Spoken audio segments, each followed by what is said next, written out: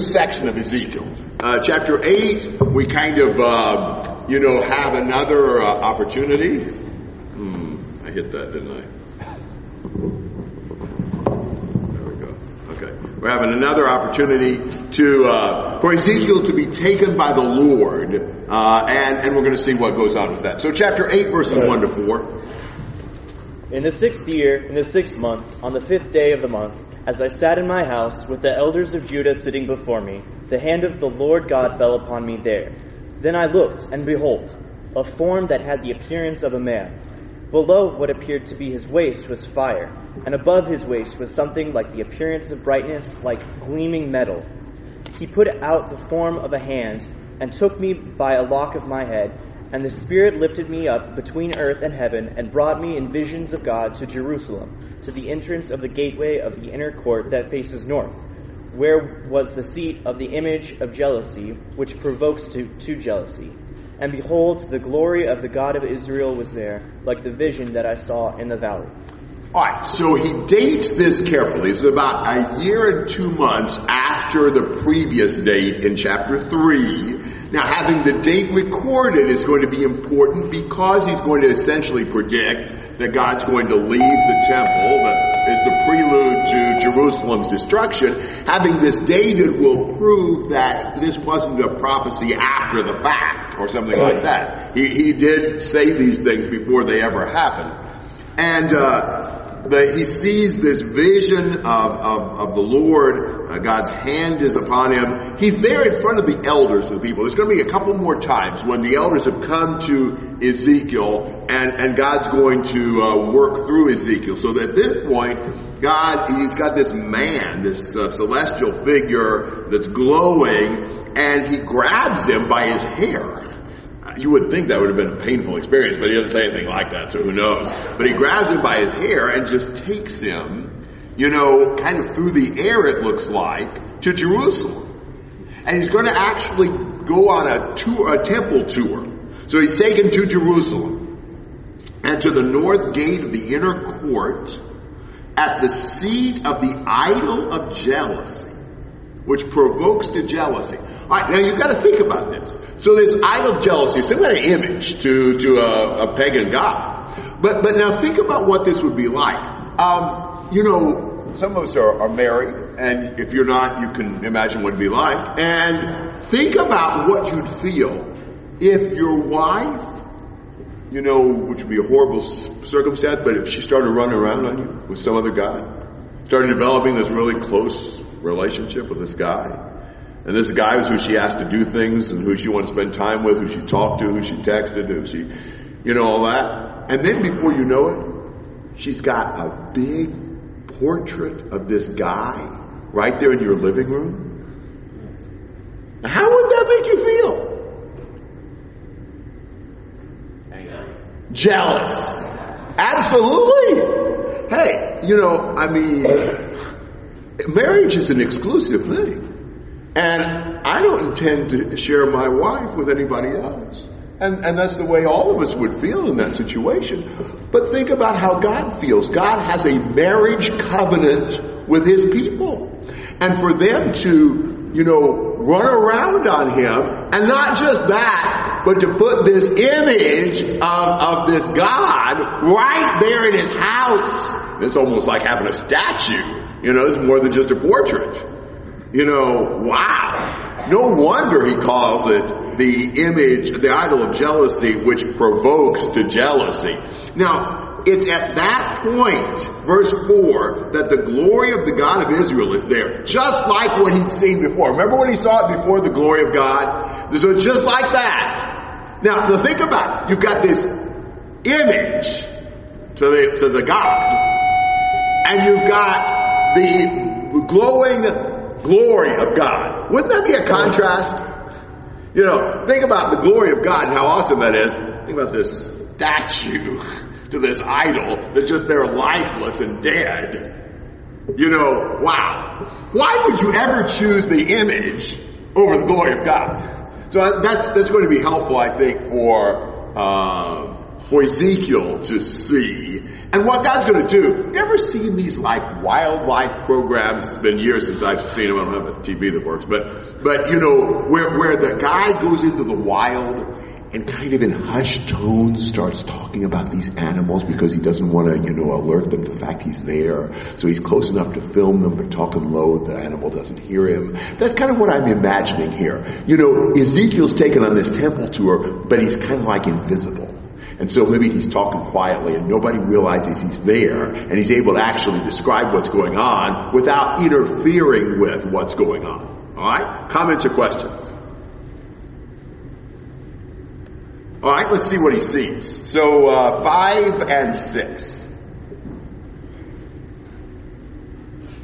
Then he said to me, Son of man, lift up your eyes now toward the north. So I lifted up my eyes toward the north, and behold, north the altar stage. In the entrance was this image of jealousy. And he said to me, Son of man, do you see what you are doing, what they are doing, the great abominations of the house of Israel are committing here, to drive you far from my sanctuary, but you will see still greater abominations. Now, one of the things that we need to keep in mind as we think about their idolatry is that it's so much like our modern view of religion. There's a word that I've seen used a lot technically for what they had, the word syncretism. Syncretism is the idea that many different beliefs are all accepted and all kind of looked upon as valid. And that was kind of their idea. This was all beliefs were good. All gods were good. This pluralism idea that we're open and receptive and find truth and goodness in every kind of religious belief and system. That's what they had. That's not a new thing. It's not just in our era. That's exactly the Israelites here. They worship God. Yes, worship of God is good. That's wonderful. They worship the idol. They worship the heavenly beings. They worship the creatures. They worship Tammuz. And we're going to see all kinds of worship here. This is a multi-faith experience. And they've got it to where people of all different beliefs are welcome and encouraged in their temple. This is just such a beautiful thing from the standpoint of people today, they would say. It's a beautiful thing that all these different religious faiths can just exist harmoniously, and we support all of them. That's considered to be a real virtue. God didn't consider it to be a virtue here. So he has Ezekiel see this idol of jealousy. And he says to Ezekiel, he says, Son of man, do you see what they're doing? The great abominations which the house of Israel are committing here, so that I would be far from my sanctuary. The idea is they've let these idols blatantly invade God's house, and it's leading God to get far away from there. God's not going to tolerate that. It would be like your wife having this huge portrait of her man in your living room. I'm not going to stay there in that house. She's driving me away from there. Either I kick her out or, I go, whatever. But we're not tolerating this. That's the way God sees it. They're driving me away. And he said, but you haven't seen anything yet. This is kind of a stage, step-by-step tour. And they're actually going to get closer to the holy of holies each step of the way. And it gets worse and worse. It's like, wow, you thought that was bad? Wait till you see the next thing. Thoughts and comments? Brett. What should we make of that there's greater abominations, that there was some sin like that atrocious? Yeah, there are certainly some things that are worse than others, that are more blatant, that are more corrupt, that are more abominable, and you'll see that. It gets worse. Jake. Just to answer that, sin is just missing the mark. You did it wrong. That's what sin is saying. In the fact that murder and lying, that's how they're equal, is you miss the mark. However, there are sins that aren't worse or more damning. It's just that they're more destructive to you, to other people. There's other damages, other things, they act differently. So one can be a greater abomination than the same Same consequences. You can go deeper and deeper into depravity and get more and more corrupt and more hardened in that as well. Okay. All right, 7 to 13.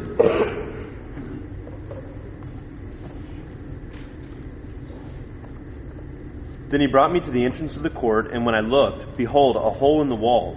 He said to me, Son of man, now dig through the wall. So I dug through the wall, and behold, an entrance. And he said to me, Go in and see the wicked abominations that they are committing here.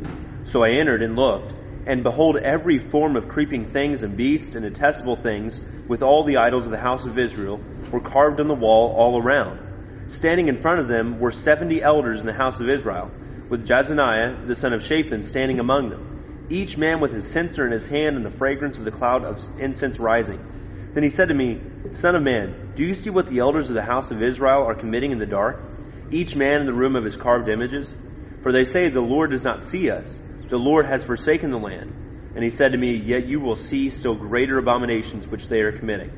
All right, so he has him dig through this wall into the courtyard, and he says, Go and watch. Go see what they're doing. And he sees, and there's all these animals that are carved onto the walls that they're worshiping.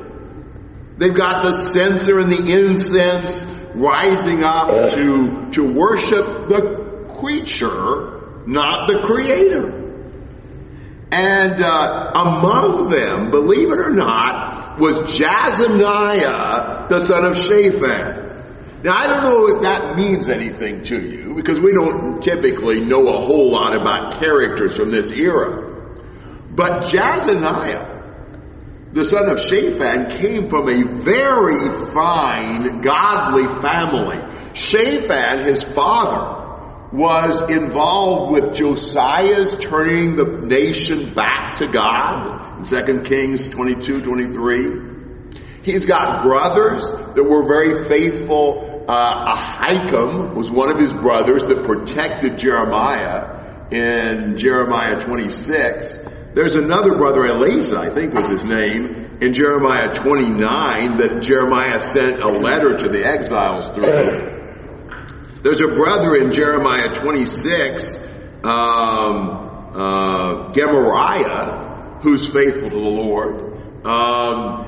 Gedaliah, the governor, was like a nephew. This is a good family. This is an outstanding family, and he's the black sheep spiritually. You would not expect to see Jazaniah there. You ever see that? You know, you see a family where it's just a really good family. And you got, grandpa's good, the sons are good, the grandsons are good, and just a tradition, almost a family heritage of spiritual strength. And maybe several people in the family. And then you run across this renegade. It's like just totally opposite of this spiritual family. I mean, that's what Jeremiah is seeing. Jazaniah, the son of Shaphan, is involved in this. And he said, Son of man, do you see what the elders of the house of Israel are committing in the dark?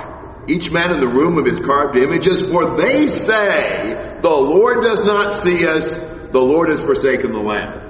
They think I can't see them. Well, the fact that he keeps asking Ezekiel, do you see this? Is surely an indication that the Lord was seeing it. He could certainly see them. In fact, the only people who can't see it are the idols and images themselves, who have eyes but can't see and ears but can't hear, and all that stuff he does in Psalm 115 and Psalm 135. So God is seeing what they're doing, and while he hasn't forsaken the land yet, their abominations are going to cause it to happen soon. And he said, but you haven't seen the whole of it yet. It gets worse. Thoughts and comments?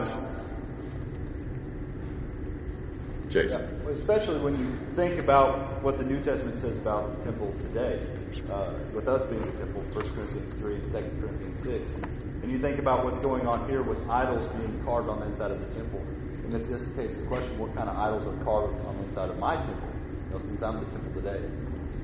Because a lot of times, because those idols are on the inside of my heart, I think no one can see them. But God can see them, and we're just as foolish as these guys here. Yes. And, have you thought about what an idol would be? I mean, you think about, going back to our husband and wife analogy, even if there wasn't anything physical going on, if my wife always wanted to talk to this man, always called him when there was ever anything exciting or anything tragic or anything that needed to happen, always turned to him, always wanted to be around him, always wanted to do stuff with him. Even if there's nothing going on, the fact that she's so attached to him is an emotional betrayal. Do we ever do that? I mean, are we turning to things other than to the Lord for what we ought to be turning to the Lord for? Do we show an attachment to whatever else it is? This is what my go-to thing is. It may be a person. It may be some crutch, something we're dependent upon, maybe drugs or alcohol or some activity, or you can really anything that just sort of becomes the thing I'm most attached to, I'm the closest to. That's really my idol.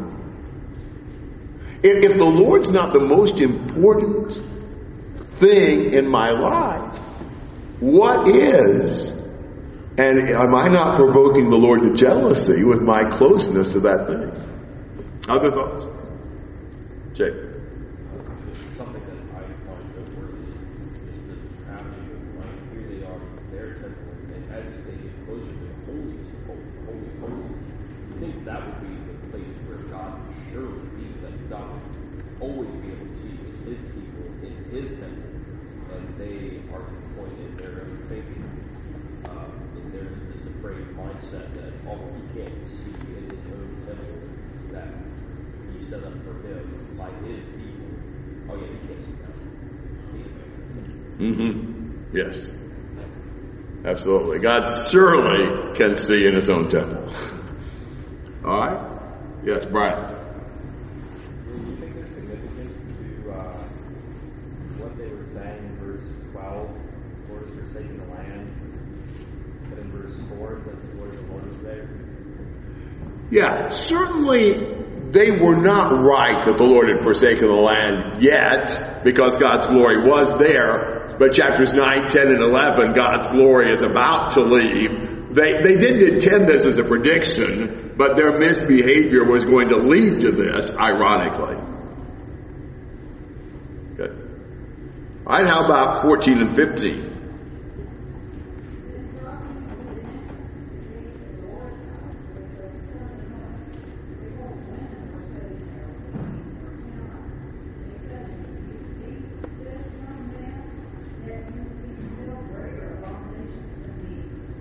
So he's there at the north entrance and he sees these women that were weeping for Tammuz. Now I know very little about pagan mythology, but what I understand is that Tammuz was considered to die in the beginning of summer that led to heat and drought in the summer. And by their weeping and mourning and lamenting her, she'd come back to life in the fall that would bring the rain and the renewed vegetation and so forth. So this is just a pagan mythology sort of a thing. Right there in the temple, these women are going through this ritual mourning and lamentation for the death of this goddess that's responsible for the rain. One of the things that we need to be careful about is that we not deify nature or created things. Sometimes we can almost make it like nature's a real person, when really we're just talking about God's consistent action in creation. We shouldn't describe divine power to natural forces and elements that are under the power of God. So just think about these things we're seeing, that image of jealousy, the images and engravings on the cave walls, on the temple walls, and then these women weeping the death of Tammuz. All of this is occurring in the temple. That's not where I go. I mean, can you imagine, the kind of like the boldness, kind of like the outrageousness of doing this in the very house of God. Wow, that's just like, spitting in his face. Thoughts and comments? Yeah, Steve.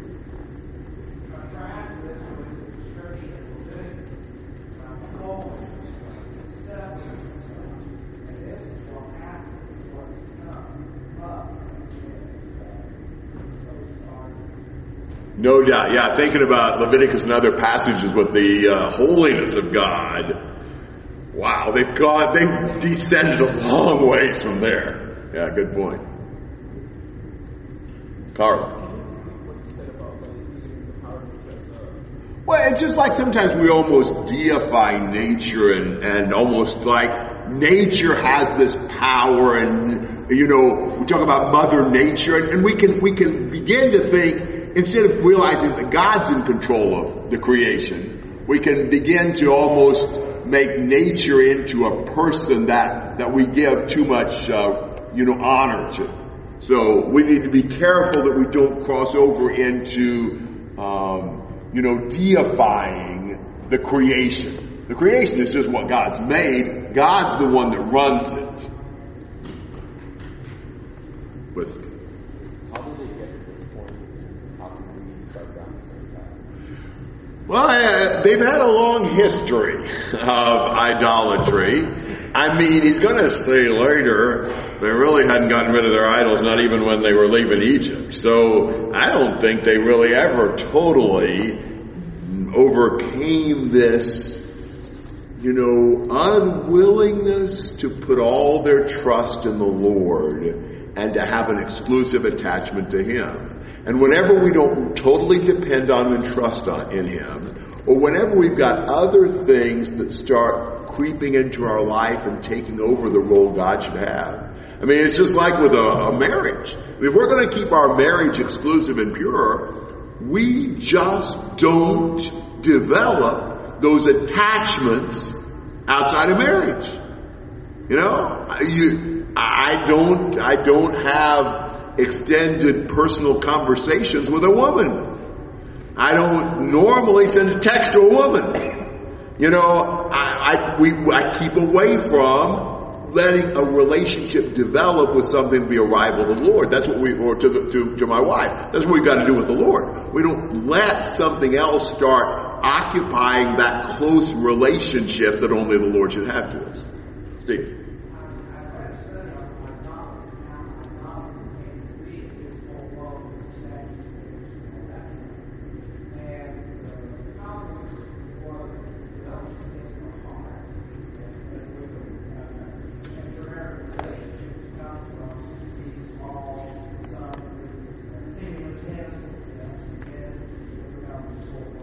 Yes.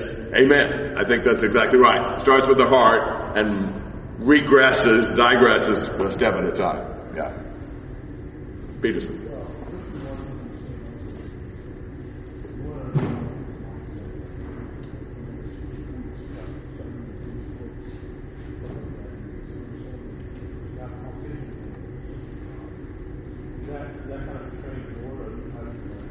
Okay, the question is, if you're trying to read other literature, try to understand how people think, like Buddhist literature or whatever. I do believe we can learn about and try to understand false religions and false philosophies, and that's not sinful. Paul had obviously done some reading of some heathen poets and things like that. I do think we need to be cautious about that. I mean, are we really just trying to understand to be able to help people, or are we starting to develop an attachment? Personally, I find it really annoying to read a lot of garbage. It's just aggravating. So it's hard for me to make myself read very much of some of that stuff because it's just so nauseating. But no, I don't think in itself it's sinful to read something that's wrong. Good. Yes, Johnny. So this is more like a question, but I remember when you were talking about how whenever they're having idols, it's like something physical there. So why did they always turn back to idols? Remember, they knew God was true and real through everything that He's done for them. Well, the question is, why did they keep turning back to idols when they knew God was real and with everything He'd done for them and all that? I mean, I think that's the thing. I think they lost their trust and faith in God. I think they started hedging their bets, thinking that you'd better invest in Baal if you want a good crop, and things like that. They did not see the blessings as coming from God. In fact, Jeremiah 44, just the most outrageous thing in the world. They got to the point where they said that things had gone badly for them and gone into captivity because they quit worshiping the goddess, the Queen of Heaven. That's just outrageous. Wow. So they attributed their punishment from the Lord to the fact that they quit worshiping this idol goddess. So just when God blesses, we got to recognize that. We've got to see Him as the source. When we don't, it tends to we can believe that it's not even Him. It all comes back to our heart. Yeah, good thoughts. Austin. I think about, when you talk about the marriage relationship and sort of going outside of it, there's also a sense of God has always established with His people reminders, memorials, things to bring them back. And that's the same in our physical relationship with our spouse. We need to turn to one another. We need to find newness with each other. We need to look for new things. So that's reading the Bible, that's remembering Christ. All of those things draw us back to the Lord. Yeah, good point. We've got to really invest in our relationship. So if you're in a marriage relationship, it's not just that you don't develop the closeness to somebody else, but you really invest in that closeness you have with each other. That's very important. And you build that closeness by renewing your relationship, your heart, your love. And that's what we got to do with the Lord. If we don't continue to build that closeness, it'll just kind of wane away. So that's a good point. Good thoughts. Yeah, very good. Jake. As another thought to the question that gentleman had, if we're thinking about how do we get to this point in our minds, I think it's the same thing that happened today. Romans Paul talks about the Romans, they traded the truth for a lie, even though they see the creation that declares God's glory. And rather than worshiping Him and acknowledging Him as God, they worship the creation. So there has to be, there's this point within ourselves, all people who deny God and who take for granted His blessings, that there's this point where they say, well, no, I see all this stuff, and I can see how it can be created, but it's either for me, it's more convenient, it's better, I want to worship in whatever way it's a selfish reason. I'm going to start focusing on the creation God. Yeah, Romans 1. When we don't glorify and honor God, this is where it leads to. Jaden. Question of why did he turn back to idols? Another factor was the people, the nations, in Exodus 34, that don't invite you to their sacrifices, and you'll give in, and next thing you know, you're marrying your kids together. So it starts with an invitation, which doesn't seem very dangerous, but people didn't look at it. Absolutely. Certainly the Israelites being in the pagan world and allowing the Canaanites to be there, their intermarriage, their closeness to them, they started developing Canaanite ideas and practices, and you were influenced by the world around us a lot. Let's go ahead and do 16 to 18.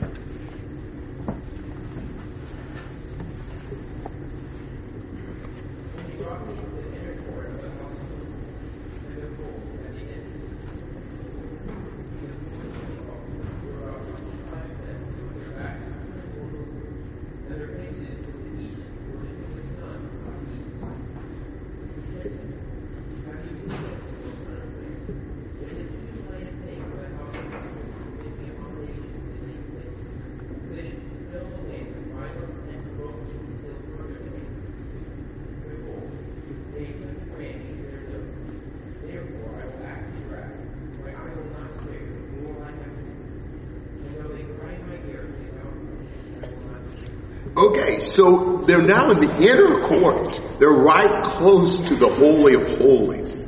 And notice what they're doing. You got these 25 men. And what are the 25 men doing? Bowing down to the east, because that's where the sun rises. So you got to get the visual on this one. You got these 25 men, and they are bowing down toward the sun. Now, think about where the Lord is residing.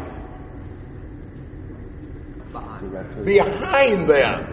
Do you get the picture of what the Lord's seeing as they bow down to the sun? You know, that's pretty disrespectful, right? You know, when you're on the south end of somebody bowing down north, that's not a very pleasant sight. I'm not at all sure what he means when he says in the end of 17, behold, they're putting the twig to their nose.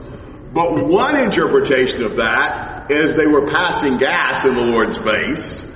If that's not, that's certainly the kind of thing he's trying to describe here. Can you imagine that image?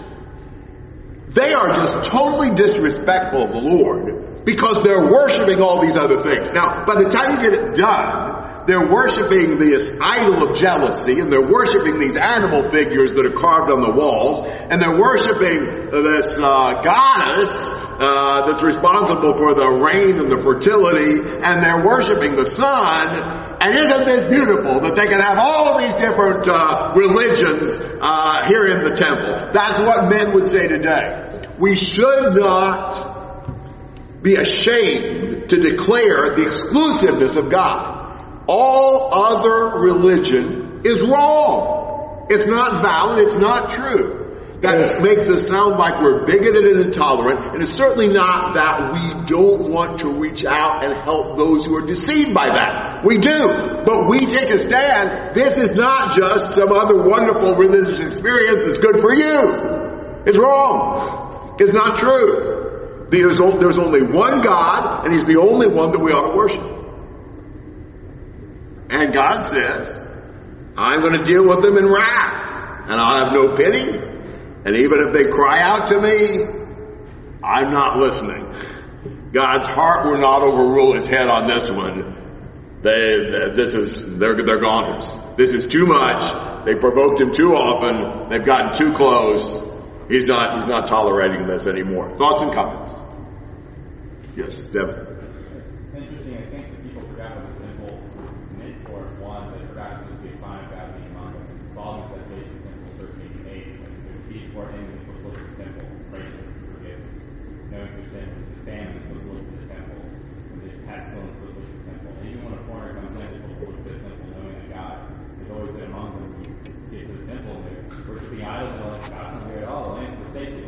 That's the idea that forsaken is that you sin, look to the temple and repent. But they completely misplaced it. Yeah, great point. 1 Kings 8, they would pray to the temple, look to the temple, see the temple is God's residence. Look what they've turned the temple into. Sid? Some have felt that 25 is the 24 portions of priests and high priests. Oh, wow. And if that's the case, I can't prove that, obviously, but if that's the case, it just makes all this that much more. Yeah, well, I hadn't thought about that, but if that is the case, yeah, you're right. Yeah. Clint?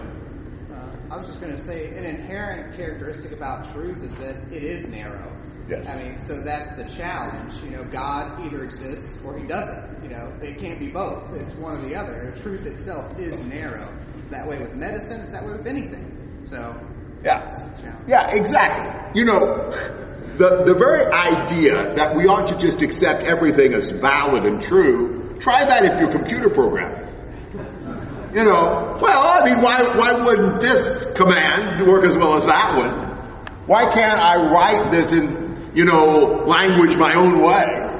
Hey, you get off. I mean, you just type your email address one letter wrong. Does it work? Boy, that's narrow. That's, that's the way things work in real life. It's the way it works with the Lord as well. Jake. It gets to a point where it seems that they're daring God. I think that's kind of his attitude. Like it's like they're daring. It's like they're almost wanting to try to do something with how far they're taking this. And what he mentioned earlier, that our bodies now being the temple of the Holy Spirit. Paul talks about, if you defile the temple, if you look at what the sins were, or what the consequences to the sins were committed in the temple, God took the temple very seriously. Like, what are we doing today with our temple? How are we going to do it? It's just the same. Yeah, good point. This was clearly a major affront to God, but if you think about, we are God's temple, God dwells in us, what does he think when we use our bodies for outrageous things that provoke him? It's good thought. Yeah. So this has consequences. And that's chapter 9. Somebody want to read chapter 9?